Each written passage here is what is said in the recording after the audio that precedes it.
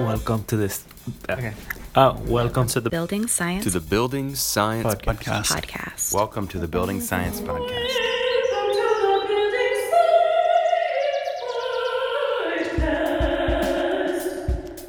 Bringing the human factor to architecture and design.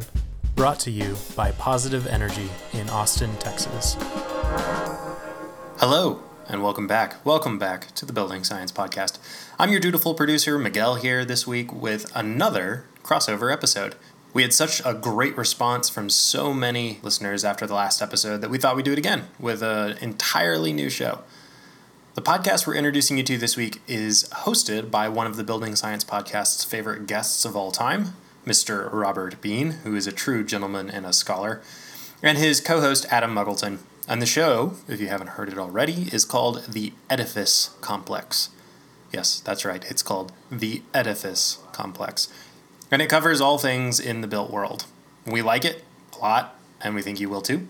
So without further ado, here's an episode of The Edifice Complex featuring an interview with our own host and hometown hero, Christoph. In a world where high-performance, zero-defect buildings are hard to find, two men are on a mission to disrupt the status quo. Welcome to the Edifice Complex, the property design and development podcast. Let your hosts Adam Muggleton and Robert Bean keep you up with who is innovating and doing great work, perspective on the adjacent possible, and challenges to the status quo.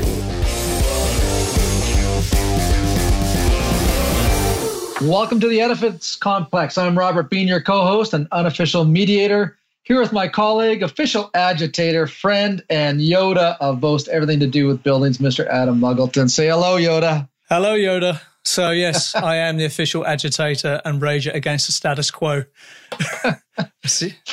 For today's episode, we're going to jump into the ethos of mechanical design and building science with Christoph Irwin. Christoph has a degree in electrical engineering and a master's degree in physics, if I get that right, and has worked in a charged particle beam, and I'm going to try to say this right, a gyrostron lab. And get a load of this, he also worked at the hypervelocity wind tunnel facility at NASA.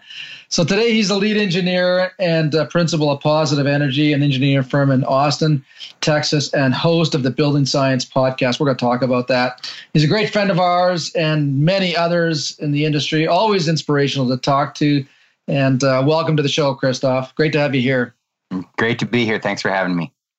Christoph, we want to know, and everybody else wants to know, how you ended up at NASA and now as principal of one of the most progressive engineering firms in Austin. Tell us your story. All right. So it was actually the Navy. It was a wind tunnel with the Navy. I did live near NASA in Greenbelt, Maryland. But I guess in terms of career path, like a lot of young engineers, I spent a lot of time at the university. I majored in electrical engineering and then ended up studying more physics in my master's. So I actually have a degree in what's called electrophysics, which is a bit of a combination. And I did high energy research projects. Those things that you tried to pronounce were called gyrotrons. I did a master's on a particular flavor of gyrotron, klystrons, magnetrons. So the microwave oven, have you ever used a microwave oven? Those have magnetrons in them. They make microwave energy. So it is relevant. University research can be relevant. And I try to go through this fairly quickly, right? So you bunch of time at the university labs, federal government labs, always applied research. And therein lies the connection to what we do now with, similar to you, Robert, with building science and mechanical engineering. High energy physics or good old mechanical engineering, you begin with the end in mind. Like, what do we want this thing to do? Right? What do we want this machine to do? And at the university, boy, oh boy, was it particular that we really needed it to do something. So beginning with the end in mind, like let's say I'm making a gyrotron. Obviously, I'm going to do a lot of calculations, a lot of modeling, and then I'm going to cut metal. I actually spent a lot of years in machine shops. I learned to weld, I learned to machine, and I'd build something, and it was built based on what I needed it to do. It was not built based on low first cost or what the preferences of my funding committee were. And then I get into building. So basically, yada, yada, yada, basically like a 14-year career doing various applied research projects for government university labs. And I actually grew a little disillusioned of academia, I guess you could say. And so I left University of Texas at Austin. And within a few weeks, my neighbors were asking me to do remodeling projects on their home because they had seen my wife and I work on ours. And after about a year of that, I said, oh, instead of looking for a career, I'll just build houses. And I guess I was kind of buying old, beautiful bungalows here in downtown Austin and fixing them up and selling them, kind of flipping before flipping was cool, before it was a thing. And, there's a lot of stories associated with that, but really good experience. I was a custom residential builder for about 12 years. And then 2007-8 happened, and I was gifted a big pile of debt as a business owner. And but in the meantime, what had happened, I guess it was fortuitous, and I haven't really told the story, is that the city of Austin started requiring performance testing at final to get your permit, to get your certificate of occupancy. And that meant blower door and duct blaster. And so, I'm an engineer and I'm coming out of labs and I see equipment coming into my job site and I'm like, all right, now we're talking. So I am like the worst enemy. I'm following him around. What does this mean? What does that mean? Finally, the guy turned to me and put his hands out and said, look, I just know how to set it up and I just know how to take the data. I don't know what it means. Completely unsatisfied. I'm like, what? Right. You don't know what the numbers mean? So I enrolled in a ResNet training class and loved it. I really appreciated that there was systems thinking and that there was the ability to look at the climate, the occupant, the enclosure, mechanical systems as one thing leading to an outcome. And so I got certified. I started teaching for ResNet training classes, ended up growing a little testing business.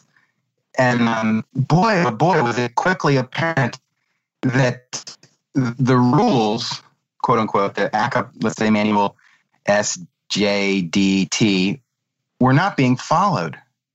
And so, I've left out quite a bit, but basically getting to the end of it here is we do mechanical design for residential systems.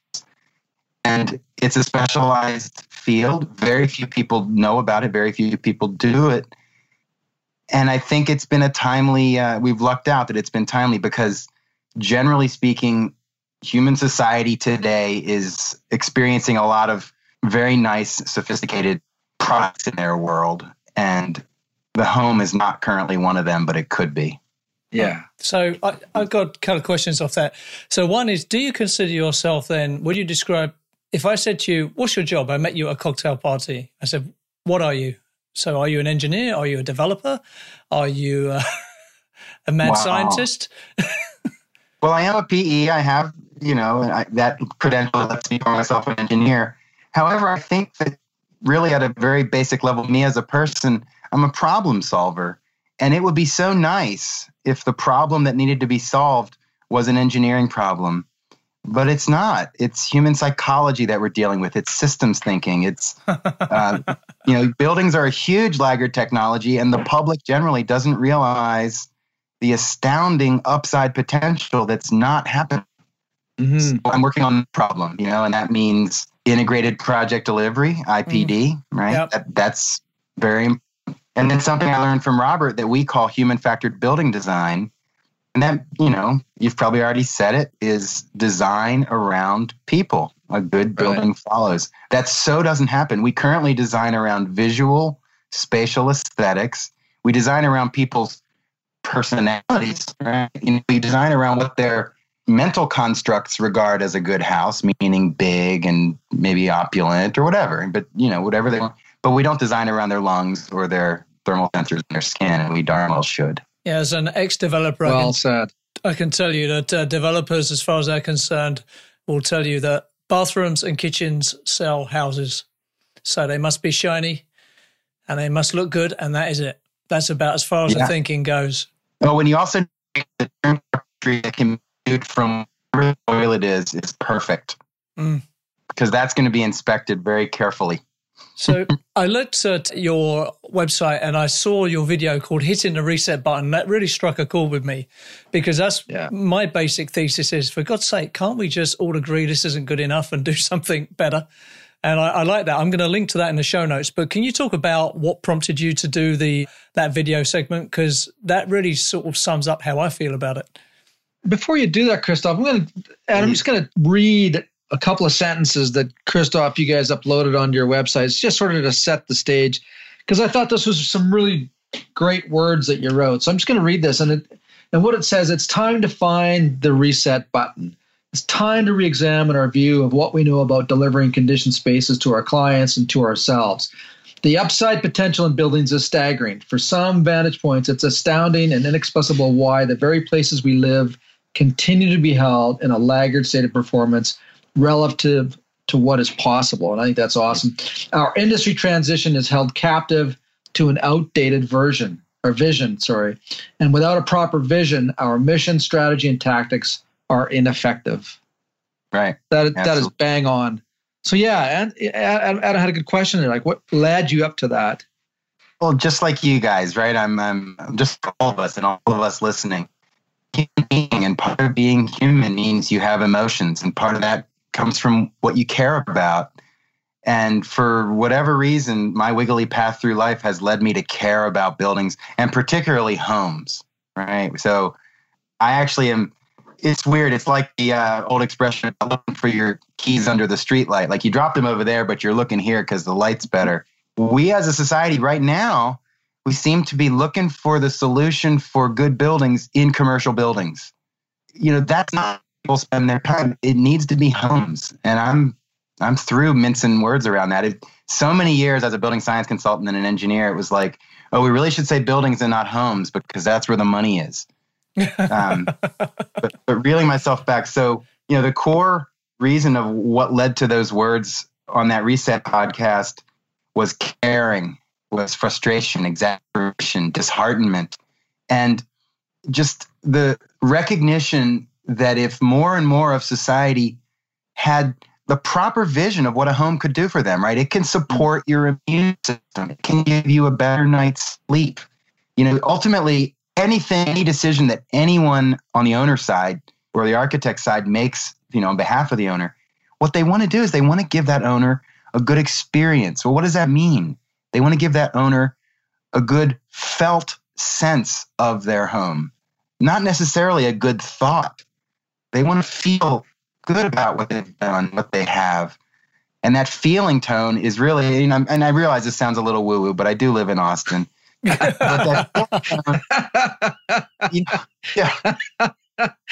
you build the house and you put Robert Bean in his house and you say, what do you think of home? And what do you mean think? You mean, how do you feel about this home? How do you feel right now? And that's informed from your limbic system, which is informed, as you know, Robert, it's coming out of your, not a neocortical construct. It's your body just bubbles up this felt sense of life. And I don't know if you guys know this. I read a book several years ago. It's something like 1/250,000th of what your body experiences makes its way to your brain. Wow. It was between 250 and 50,000th and 250,000. So basically, our bodies are just taking in this massive bandwidth of data, and a little bit of it goes into our consciousness. Oh, I think I need new windows, right? Or something. Yes, that's a good question. So I just want to make one more point, and it is that it's so tempting to feel down on the industry. But what I'm trying to do as a person and as a business, Positive Energy, let me check out the name, Positive Energy. Obviously, it has to do with net positive energy homes, but it also has to, yes, we can do this. And implicit in that is I have a lot of confidence in human nature, right? It's tempting at this time in the press cycle or what's happening in world events to feel a lot of disheartenment about human nature. But I know that parents that have kids or aging parents in their homes, that if they understood that their air filter was a very poignant moment in their lives, they would make better decisions. As I say at intake meetings, this is another thing that might be useful for this episode is what do you say to people that get through, especially if any of us are thinking about building a house, it's like a gauntlet of decisions, right? And that kind of shuts us. Yeah. So one of the things I say to them is I say, does anybody in your family buy organic produce? And almost always, right, here in Austin, yeah, definitely, right? So why do you do that?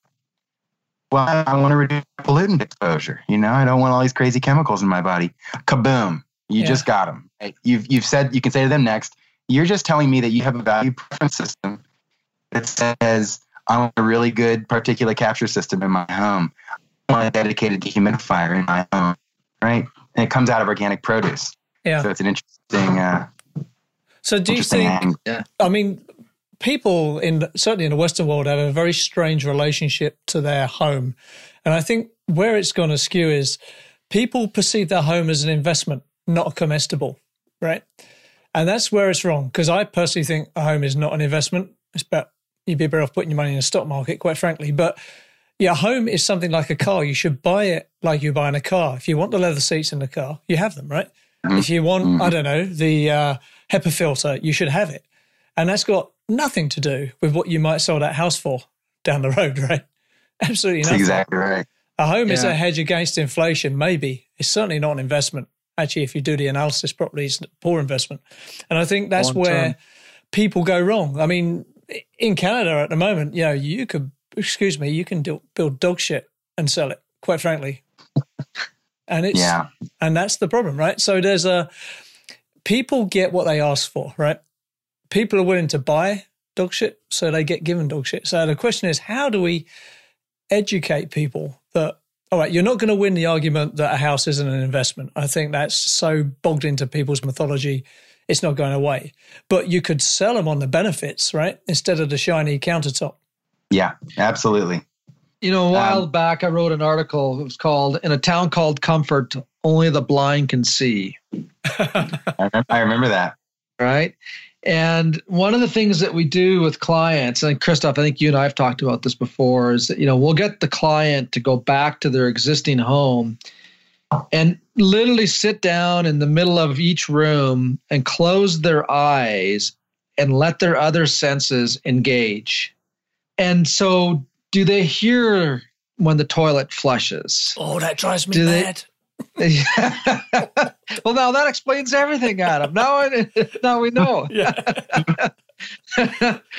Right? So you think about what people smell, what they feel, what they hear, and that only comes about by shutting down your visual stimulation. And where that came from was that I watched the movie with Stevie Wonder, and Stevie was buying a house. And I thought, well, how does someone who is visually impaired buy a home? Because they're no longer stimulated by the aesthetics. And so their other sensory systems kick in. So in a town called Comfort, only the blind can see. And if it's good for people who are visually impaired, it's got to be good for those who have vision. Yeah. To touch back in on Adam's point about the investment, we get asked about ROI all the time. Yeah. And, it's one of those where you just want to go, you don't get it. So I say things like, well, what's the ROI of your couch? What's the ROI of your pillow? Like, I'm sure about it. But, there is an economic basis. And what you're hearing when someone says, what's the ROI, is you're hearing their value preference system. And what they're saying is, I want to make good decisions in my life. And I believe that good decisions have quantitative outcomes. And there's truth in that. There's absolutely truth in that. It doesn't mean that you can quantify the value of putting on your seatbelt, though, right? So, or having a good air filter. So, I try to hear back to the deeper message and try to answer that. Right. So, who's your client set? I mean, you're clearly trying to reach probably a more informed client. Are most of your clients informed? How would I describe them? I don't know. If I was just 19, I'd say yuppies, but I can't think of a better way to describe it. Sort of young urban professionals, or are they older people, sort of semi-retired or retired, looking for the comfort factor?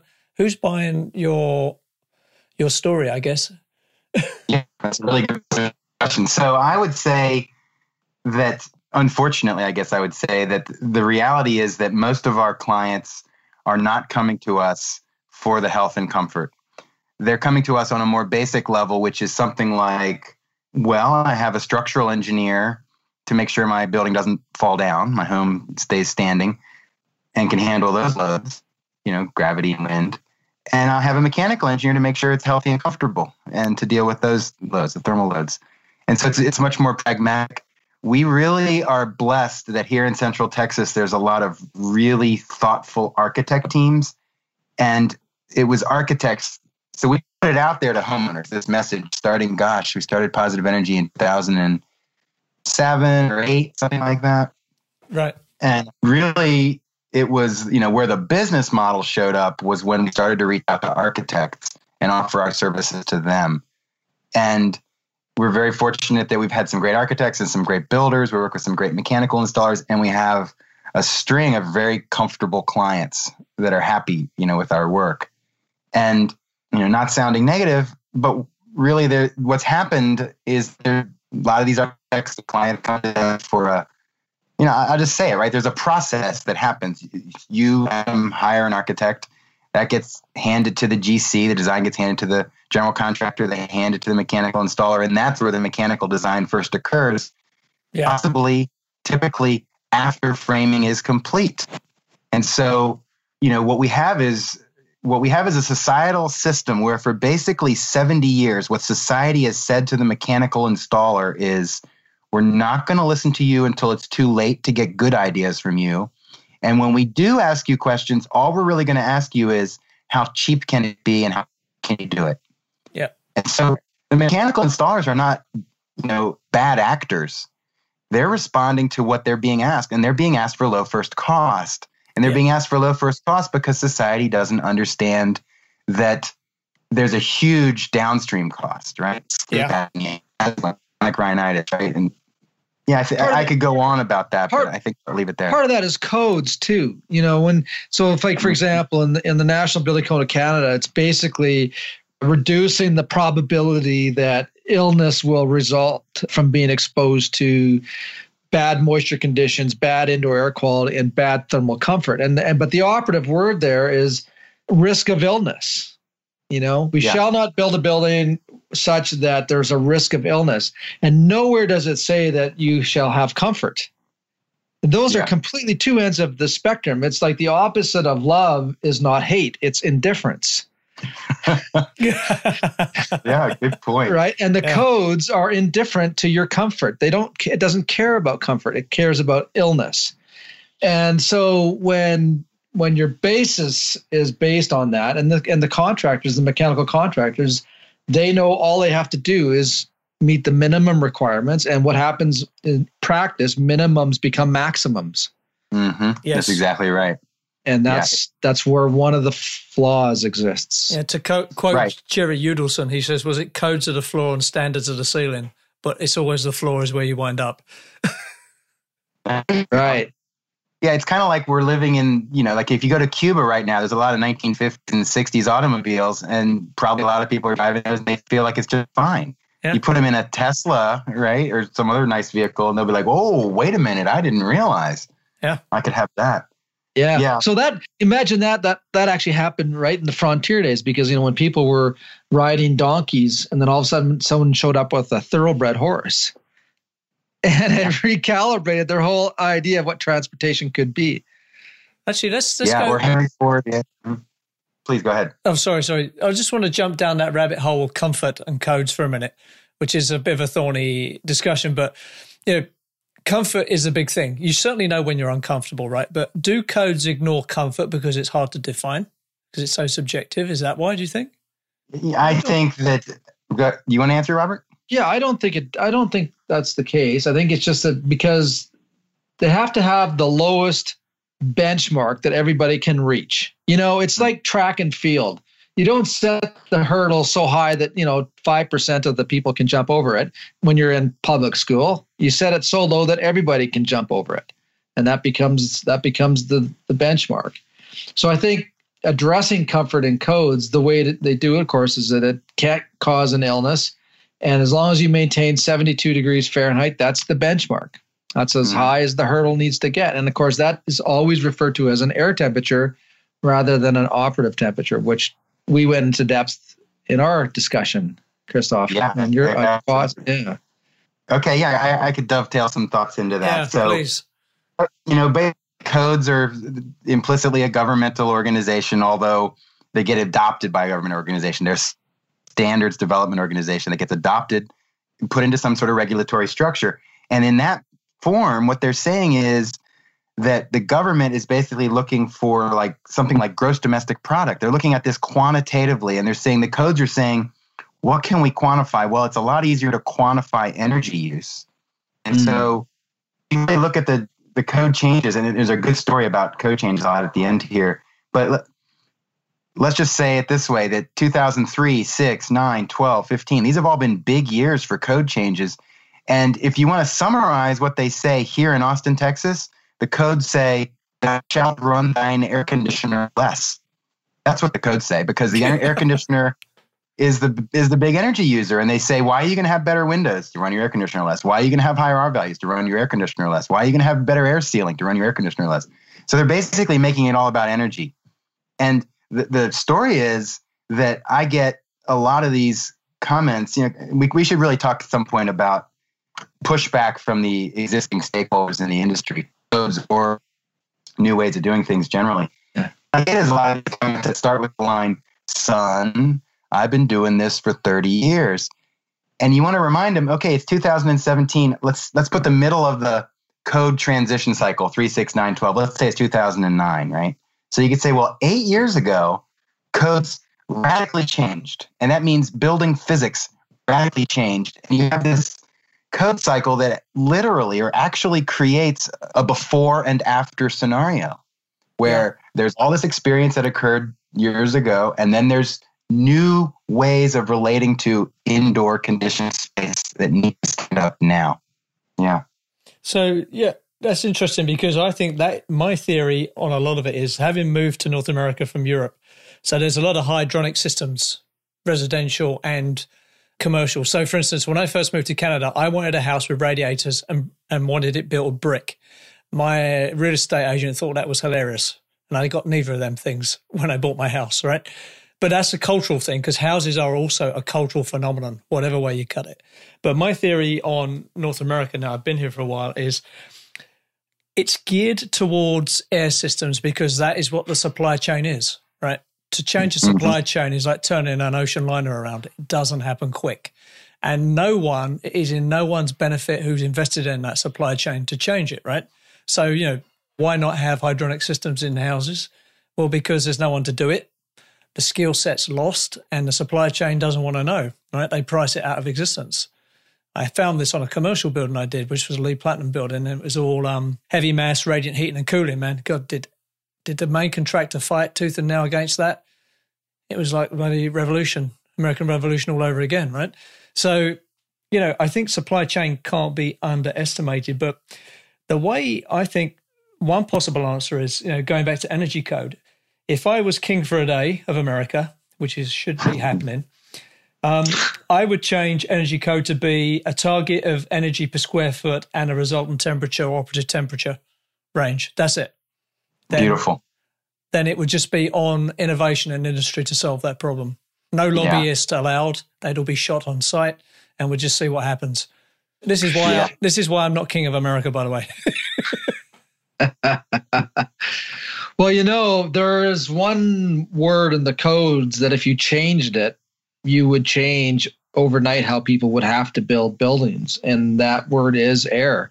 Yeah. So when the codes say thou shalt maintain 72 degrees Fahrenheit or 22 degrees Celsius air temperature at design conditions, if you change that to operative temperature or mean radiant temperature, then automatically you would force the entire architectural industry to look at enclosure performance, because now you're talking about surface temperatures, not air temperature. One word.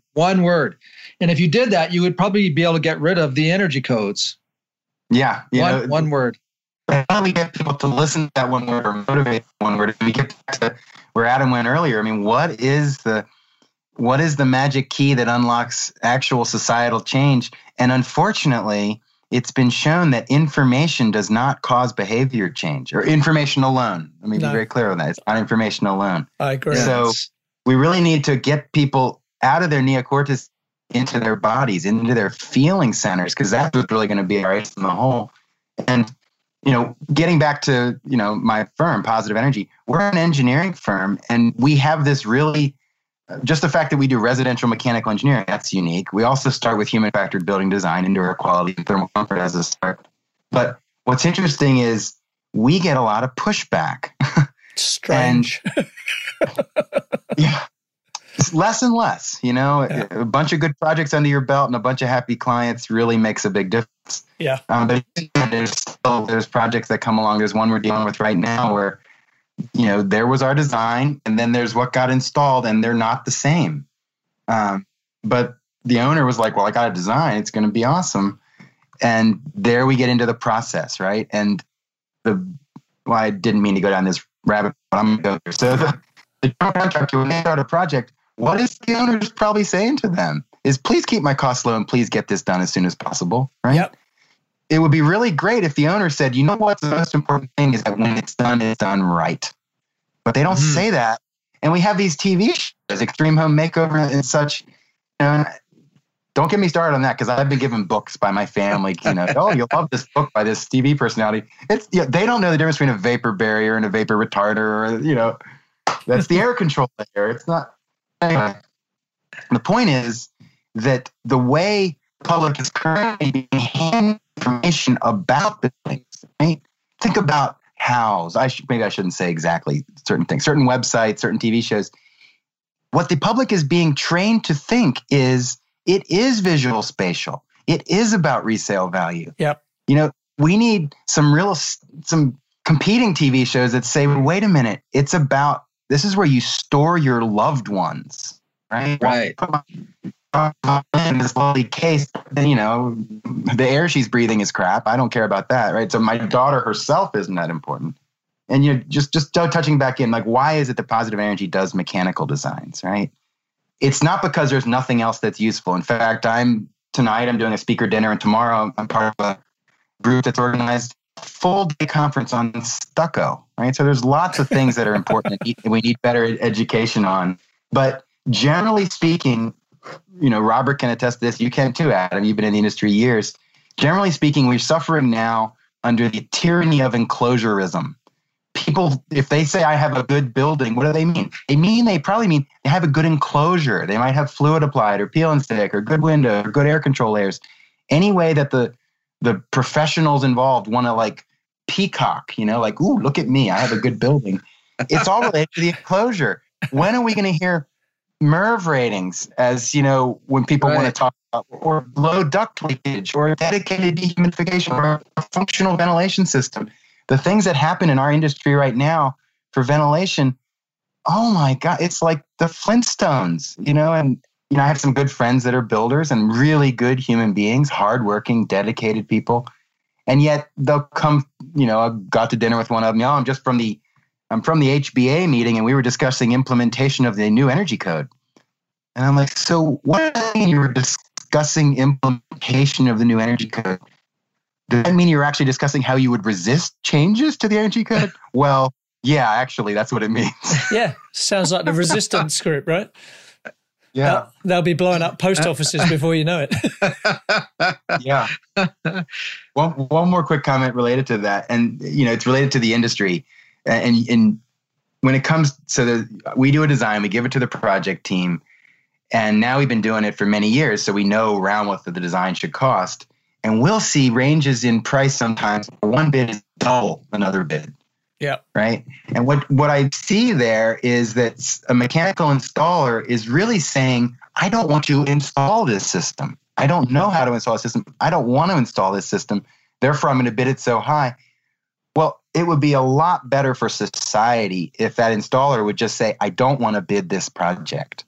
Yeah. Because what happens is then companies like mine have to kind of backpedal and re-educate and tell the architect, no, it doesn't have to cost that much, right? But all it takes is one data point. One architect says, holy moly, we do one of these designs with Positive Energy and it's like it's gold plated. It's not. It's just not flagrantly first cost optimized.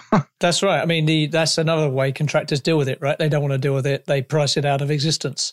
That happens a lot. That phenomenon was huge in commercial sector when LEED Gold and Platinum buildings became the basis of boasting and LEED Silver became irrelevant. And some contractors just priced them off the table.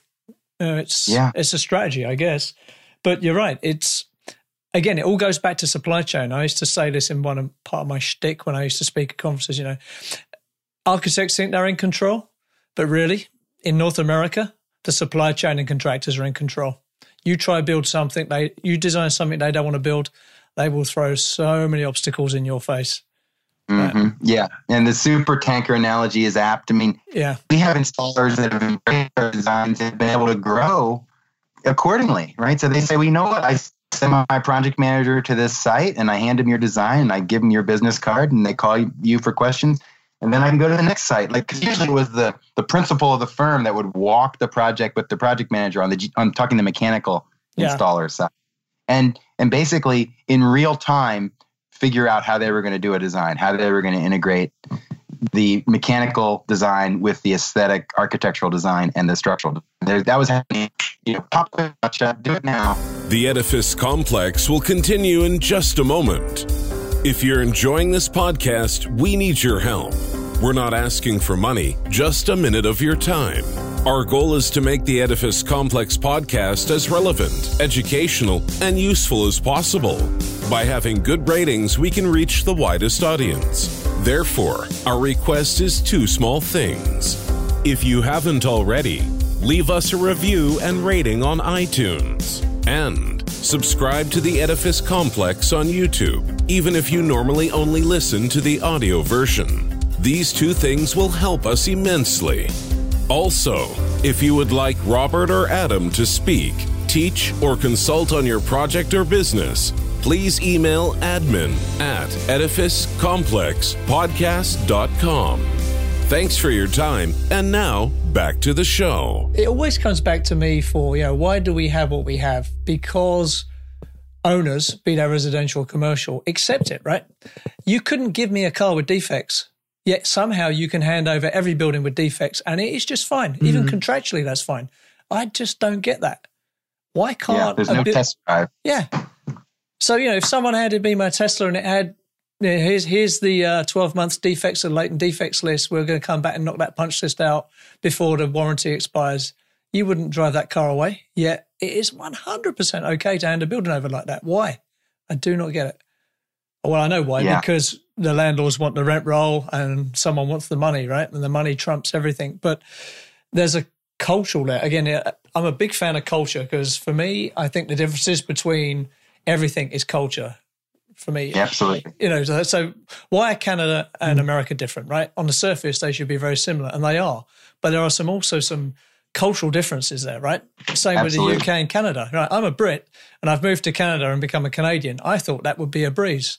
Canada is one of the hardest places I've had to settle into because there's a culture here that's just not like my culture, right? The Brits are very aggressive, the Canadians are not, and it took me a while to tune into that. So buildings are an expression of culture, right? For me, they're art, they're structure, they're technology, but they are also art, and art is an expression of culture, right? So, absolutely, but not just the visual art. They're a functional art. Yeah. So so you're getting on to one of our favorite podcasts, which is really. I am. Yeah. Share that story. Share that story. We're dropping a podcast on the 15th of this month with Holly Chant, who's an American Brit, who is based in Abu Dhabi, works for one of the big consultants there, and she was talking about sustainability, and she spoke about performance as a form of beauty in and of itself. But it's a hidden beauty, right? Mm-hmm. But it is beautiful. Now, all 3 of us can appreciate that because we're engineers, right? But it is a thing of beauty. Somehow we got to get the beauty of performance into the public consciousness, right? Absolutely. And have it as an expression of culture somehow. So people buy houses with nice kitchens and drives and gardens, right? Because there's a peacocking element to that. There's a look at me element to that. So how do we bring performance into that? Does it become this is the beauty, I'm rambling here, but I'm on a roll, so I'm going with it, right? So I came from the UK into North America 10 years ago. Never heard of LEED. We have BREEAM in the UK, right? It's the most successful green building system in the world that no one knows about. Typical Brit thing, right? So I have a love-hate relationship with LEED. It is genius, and I don't like it all at the same time. I don't like it because it is perceived by the market to be sustainability, it begins and ends with LEED, right? That's what I don't like. But the genius of it is, in a continent where energy prices are quite low and materials are abundant, it made having a high-performance building, it became competitive, right? I have a LEED Gold building, your building's LEED Platinum. That worked. So somehow it got all this sustainability movement going just by making it well, I've got this, why haven't you got that? So first LEED Certified was cool, then LEED Silver became cool, and last time I looked, bragging only began at LEED Gold, right? A girl that used to work for me, she used to say, you know what, LEED Silver, you can trip over a bus stop and get LEED Silver. I need LEED Gold, right? So my point in this rant is this. The LEED system commercially on commercial buildings worked. It created a competition based on boasting or betterment or whatever you call it, right? So, but somehow it didn't work in residential, right? You can't sell a LEED Platinum house because people don't know what it means or don't care for some reason. So somehow we've got to make that peacocking about performance desirable, right? I don't know how we do that, right? Or do the three of us pitch HGTV and start a show? I don't know. Yeah, maybe. Well, it is starting to happen, Adam, but because think about it. People want to have solar panels on their roof, right? Now, granted, they might want to have solar panels on a house that there was a lot of other places to spend the money, but it is evidencing that value preference system that says, I want to be seen as caring about the environment, which is a precursor perhaps to actually caring about the environment and changing action. High-end windows is another one. Sometimes on mechanicals, you get people that are actually, it's rare, sometimes they're interested in certain pieces of equipment. I want that, Carrier Infinity or something like that. They want a certain system. You want to tell them, well, actually, the distribution system is much more important than the actual box itself, the Prius with underinflated tires metaphor. Yeah. But where I want to take you, so it's complicated because there's groups like ResNet. There's many local green building programs like Austin Energy Green Building, fantastic program, been around since the 80s. And those groups, they're really working. They're fighting the good fight to put quantitative metrics to buildings. And, creating an institution to do anything is its own challenge, especially if it's, trying to compete with existing norms. But what happens is let's say you're ResNet or let's say you're Austin Energy Green Building. Well, there's a trade-off between how accurate and precise your performance rating is going to be and how much uptake you're going to get from the market. And you want a lot of uptake because you want it to be relevant. But if you really get into it, you're going to be pushing back against the status quo on how homes are delivered to society currently, and everyone's going to get a low rating.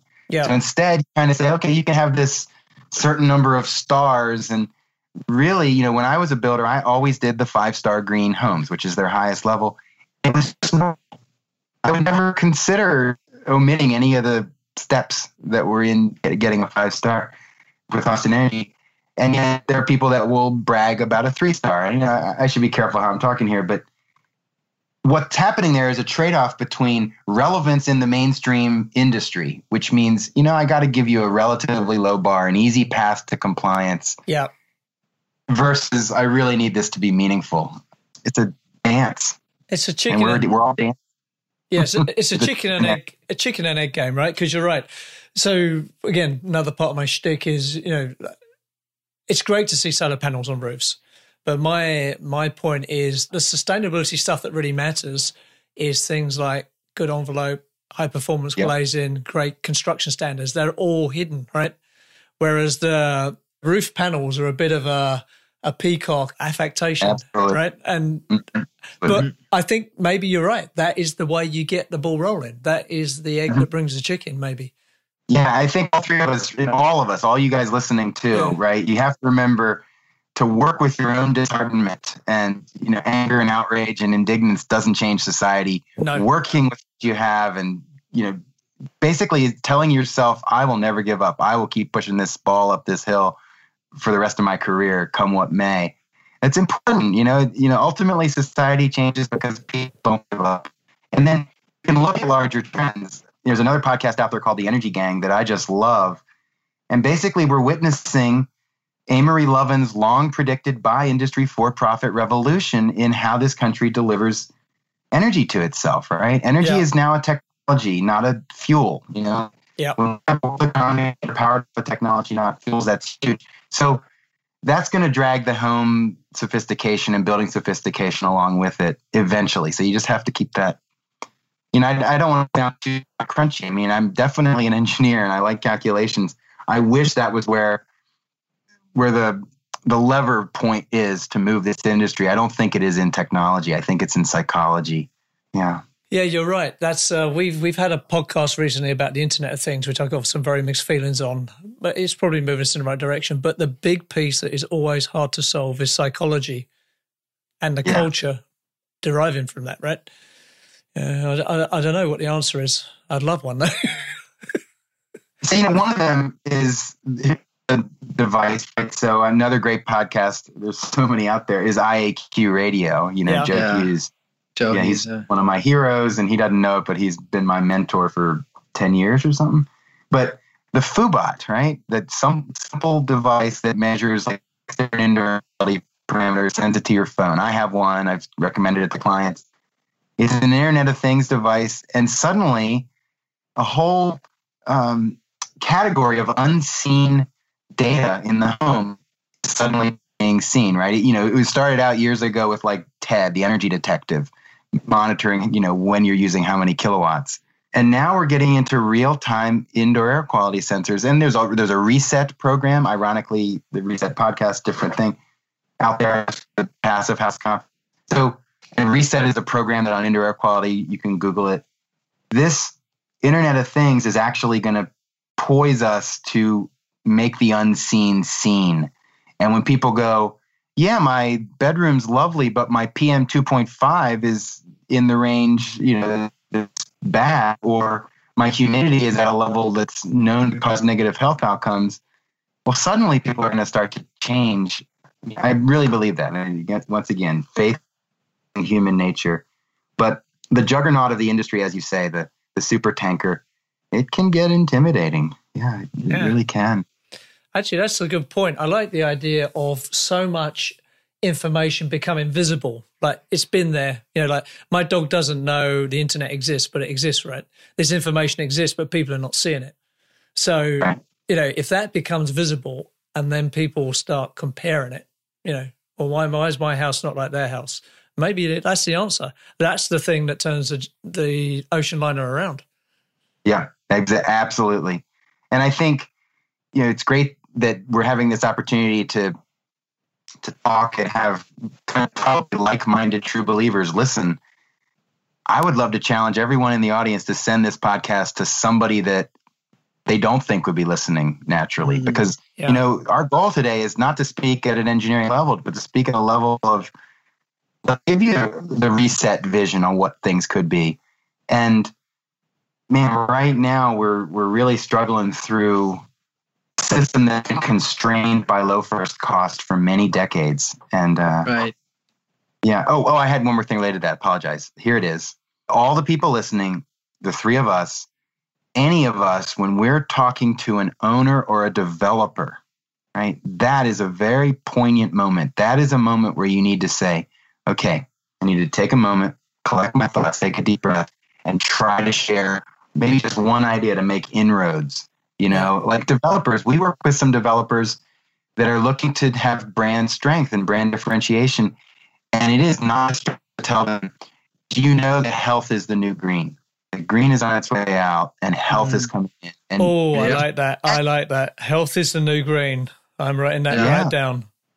Or imagine you're a developer, and we talked to one of these, and they didn't bite, unfortunately, that is making senior living centers, right? Oh my gosh, talk about a place where good air quality is important. And it's going to significantly impact the quality of people's final years. They brand around that, kaboom, man. People are going to be coming to their institutions. They're going to have brand strength. But you need pumped to be primed. Someone's going to do it and show that they're making the money branding that way. But it'll happen. I have no doubt. I hope so. And because I mean, this is the first time we've had a long conversation, but I love your optimism on this because no one elects a cynic, right? No one votes for a cynic. That's why I have to be partnered with Robert, because I'm an asshole and I'm angry and I need someone to balance it out. But, you know, the reality is people listen to positive things, right? If you're selling benefits, you're explaining the benefit. It doesn't necessarily turn the tanker around, but you're starting to get the knowledge out there. And that's what we've all got to do. Every engineer who meets with a client, I think, has a duty of care to push these concepts out there. I agree. Talk about indoor air quality, right? Talk about how VOCs are polluting the indoor space. Who talks about VOCs? I mean, I'm a nerd. I understand that stuff, but not many people do. That's volatile organic compounds, by the way, guys. Yeah. Talk about long-term cost of ownership. And hey, just to talk about your anger very briefly there, because anger is actually connected to beauty, and here's how, right? So your anger is, whenever you see someone angry, you need to know that underneath that they're feeling fear. Yes. And what are you feeling fear about? You're feeling fear that the world is not moving in the right direction. What is underneath that? Underneath that is you have a sense of proportion, of beauty, of the way the world needs to be to line up with your internal value preference system, and it's not doing it. So it's interesting that anger comes from caring. Well, it does. You know? I can tell you why. Since I've had children, I've got 3 children. They're all grown up now in university. But, you know, I always wonder, what is it going to be like for them, right? What is going to happen? I don't want to sound woo-woo, but, you know, I care what happens to my kids and my grandkids and what sort of life is it going to be? You know, ocean depletion, pollution. And I am not a green Taliban tree hugger by any stretch of the imagination. I'm about as far away from that as you can get. But I still deeply care about what it's going to be like for my kids. And it does piss me off, quite frankly. Yeah. I don't know. But getting a bit deep here. But, you know, it matters because everything matters, right? Really, everything's connected. That's something we've all learned. Everything is interconnected. Like the Internet of Things, the people of things, right? We all drink the same water, share the same air. Everything is connected. And if you don't think you're connected to everyone, I think you're in for a bit of a shock later on. Whew, God, that was a deep old rabbit hole. Let me climb back out. Oh, no kidding, man. Hey, I could send you. That was a good one, Adam. And you went there. And I'm going to bring my friend April on the next episode. She's a psychologist, brain scientist as well. That's her master's degree. I think she would find this fascinating. The 3 of us. I love it. There's a link I'll send you after we finish recording here, Adam. Zach Semke did the keynote speaking this year at Passive House and also the year before. And he's with NK Architects. He has one on building swans and the power of arithmetic. Have you read it? No, but it sounds like a sort of title I would like. It's a positive message, and it's based on quantified data. So things are poised to change fast, and they need to change fast. So couldn't agree more there's reason for optimism, and really fundamentally human nature, right? We can't give up. We can't get disheartened about human nature. If we do, what's the point? Yeah, exactly. No, that's a great statement. I couldn't agree more. There's a little. Go ahead. Yeah, and I think one of the things, and this is a lesson that I learned here, you know, even at my age, we still learn lessons. And this happened, I think, a year or 2 ago, and I was giving a lecture. I think it was actually here in Calgary for the local ASHRAE chapter, and I was talking about the philosophy of sustainability and where we're headed. And admittedly, it was a bit of a negative tone, but this retired elderly engineer came up to the front of the stage, said, "I really enjoyed your talk, but you need to have more faith in the intellect of our youth." Wow. Oh, that's deep. That's some deep Wasn't stuff. that good? Yeah. Yeah. Having faith in the intellect of our youth. One thing that's really key to that, right? Exactly, is when you think about, for instance, think about the youth. With what they're looking at is they're looking at the world and they're seeing actions that they don't like. But what happens is we quickly seem to connect the action to a person, and then we say we don't like that person or we don't like the people, right? Yeah. There's a little protest going in my neighborhood right now here, and they have these signs all over. It says, "Oppose so-and-so." And I so want to run around the neighborhood with the little stickers that say the actions of. right? Because I'm fully on board with opposing the actions of so-and-so. But I don't know so-and-so. Why would I oppose him, right? Right. You got I to. think it's the actions we don't like. It's not people, right? It's actions. Yeah, this is human tribal nature, right? We got to get on a team and we got to attack someone, and that's something we've got to evolve out of, I think. But yeah, you're right. So look, we're coming up onto an hour.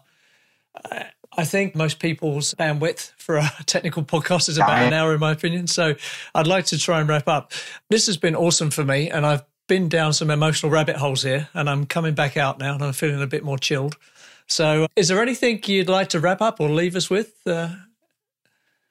before we go? Sure. I didn't prepared remarks, but I would like to sound a little more like an engineer and building scientist, which is that the enclosure is very important. And I'm a little bit tongue-in-cheek when I talk about the enclosure of the tyranny of enclosurism, but only a little bit, because what I really hope for in the next 10 years in our industry is everyone, all of those who are listening and the people they work with on their teams, starts to wake up and pay attention to mechanical systems, right? We need a decade of professionals in our industry that know enough to engage and learn more. And right now, people don't know enough to really engage with the mechanical systems. They're really into it on fluid applieds and peel and sticks and, window flashing. So I really think that I would like to make the next 10 years one where we push back on the tyranny of enclosurism and encourage people to know about mechanical systems. And then the last two features, I think every person on every project team should recognize that there are different climates in the world, which mean different mechanical enclosure systems are appropriate, and that it all comes down to the occupants. Design around people, a good build follows. Here. Could not agree more with that. Yeah, I love that statement. Yeah. Yeah. Thank you, Robert. Yeah. I think we might tweak it a little. Yeah. Okay, so just to wrap up then, we're going to be posting, we do show notes with the podcast, so we're going to put up the social media links for you on Twitter, to your company website, and I'm also going to provide a link to your video hitting the reset button, which I encourage everyone to look. It's 4 minutes long, and it is awesome. That's what I'm going to say. Thanks, Adam. So, thank you, Robert. Yeah. Thank you very much for coming on. And I'm pretty sure we'll have you on again in the future. And I look forward to actually meeting you in person. Yeah, I'm looking forward to that. That was awesome. I really like that guy. His positivity was so infectious. He'd make a great teacher. He's the sort of guy you wanted at university teaching you, right? Yeah. I like that. That was really good. He made some comments many comments that were really good. One of the ones I really liked, information alone does not create change. That was very insightful because we are just inundated with data and information, right? And we are. Maybe it's even detrimental, but one thing I loved, there's a couple of things he said I really like. Health is the new green. That is so on point. It is awesome. I've got to use that. I might have to steal that from him. And there was another great one that made me laugh. Air filters, a poignant moment in life. I love that. Absolutely, yeah. That's passion, man. When you talk like that. Well, and that's the thing about Christoph. The first time we met was actually he was a student in my integrated design course, which is a 14-week program. And you get students that come into, and that's a grind. Yeah, that course, there's no doubt it's a grind. We get a few that actually pass. Christoph was one of them, but he just dove right in and he asked tons of great questions and he was fully engaged, and he really he came into the program with the pieces of the puzzle already constructed. But you could see in the time that he was in the course, he was figuring out how they were going to come together. And when he graduated from the course, it's like he had his marching orders, like he sort of knew. And then every time we met afterwards, it was just, we kept building on. And he's a philosopher at heart. He's really well read and really well studied in many fields. And he made some comments about technology versus psychology. Yes. Which I thought was brilliant. What makes him stand out, he's a systems thinker and he's a holistic thinker. So one of my theories is, in the 60s and 70s, if you were a mechanical engineer, it was probably okay just to be focused on that. But the way technology has expanded and system complexity has expanded, that's not enough anymore.